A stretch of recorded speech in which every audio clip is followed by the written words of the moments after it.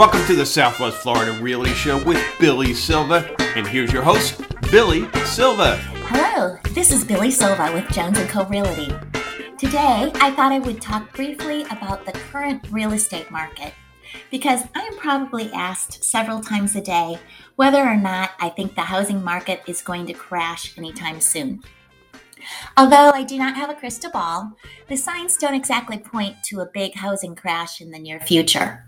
One of the main reasons behind the low likelihood of a 2022 housing crash is a continued lack of inventory. There are simply just not enough homes available for sale.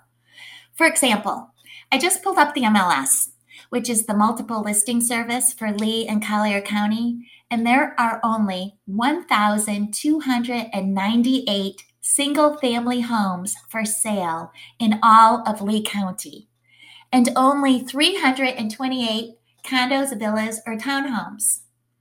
If you're in the market to purchase a new home, that's not a lot to choose from. Lee County is the 9th largest county in Florida, with a population of over 800,000 people. And according to the most recent United States Census data, we had a growth rate of over 2% this past year. So now you know why the median sale price for a single-family home rose 22% from October 2020 to $369,000, and a hefty 26.4% for condominiums and townhomes to $275,000. If you listen to the media, they are constantly saying home sales are down, but that's because there is nothing to buy. According to the data, we have 29% fewer homes for sales versus a year ago. I think COVID-19 brought a new focus to many Americans, and now that so many folks can work remotely, when they ask themselves, where do I want to live, work, and enjoy life, the answer often turns out to be Southwest Florida. I think the biggest difference between today and the housing crash of 2008 is that the majority of homeowners have positive equity in their homes. Tighter lending requirements at banks have increased home equity. Today, homeowners have more equity in their homes than at any time in the last 30 years. When looking at demand, another positive trend is the potential return of international buyers, who have largely stayed on the sidelines due to pandemic travel restrictions. Our number one international market is Canada, followed by the UK and Germany. Some buyers who know the area have purchased homes and condos after video tours, but we're seeing more interest from prospects who are waiting to travel again to Florida. Builders are ramping up the production of new single-family homes and condominiums, but shortages of construction supplies and labor are hampering their ability to add to the housing supply. New developments are taking longer to complete.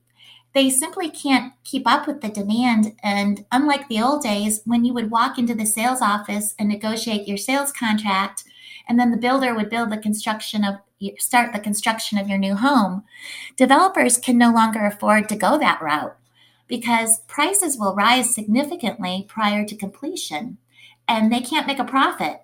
So now they are only releasing a handful of spec homes a week, and just like resale, it's a bidding process, and highest and best wins. But high demand isn't the only factor that will drive the market in 2022. I think interest rates will be a major factor next year.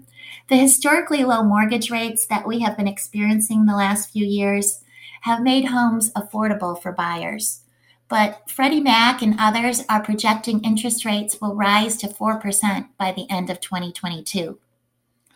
Higher interest rates could result in less buying power for prospective purchasers. While not high by historical standards, the increase will likely reduce the number of potential buyers.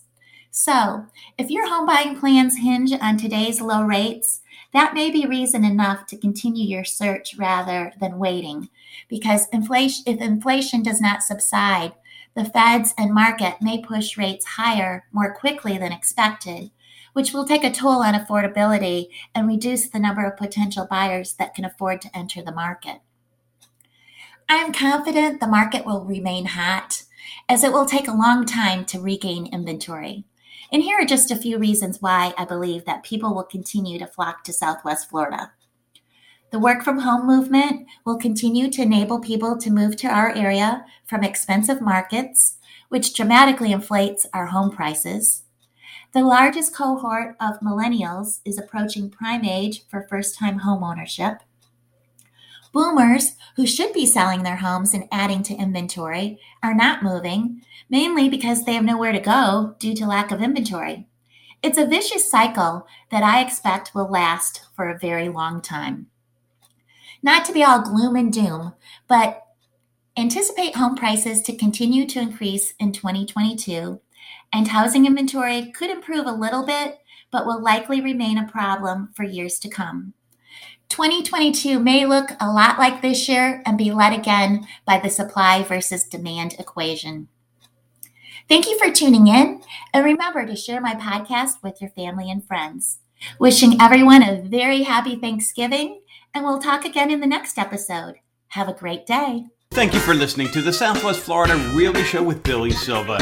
To learn more about Billy Silva, go to www.sw-floridarealtor.com. That's www.sw-floridarealtor.com or call 239-247-2490.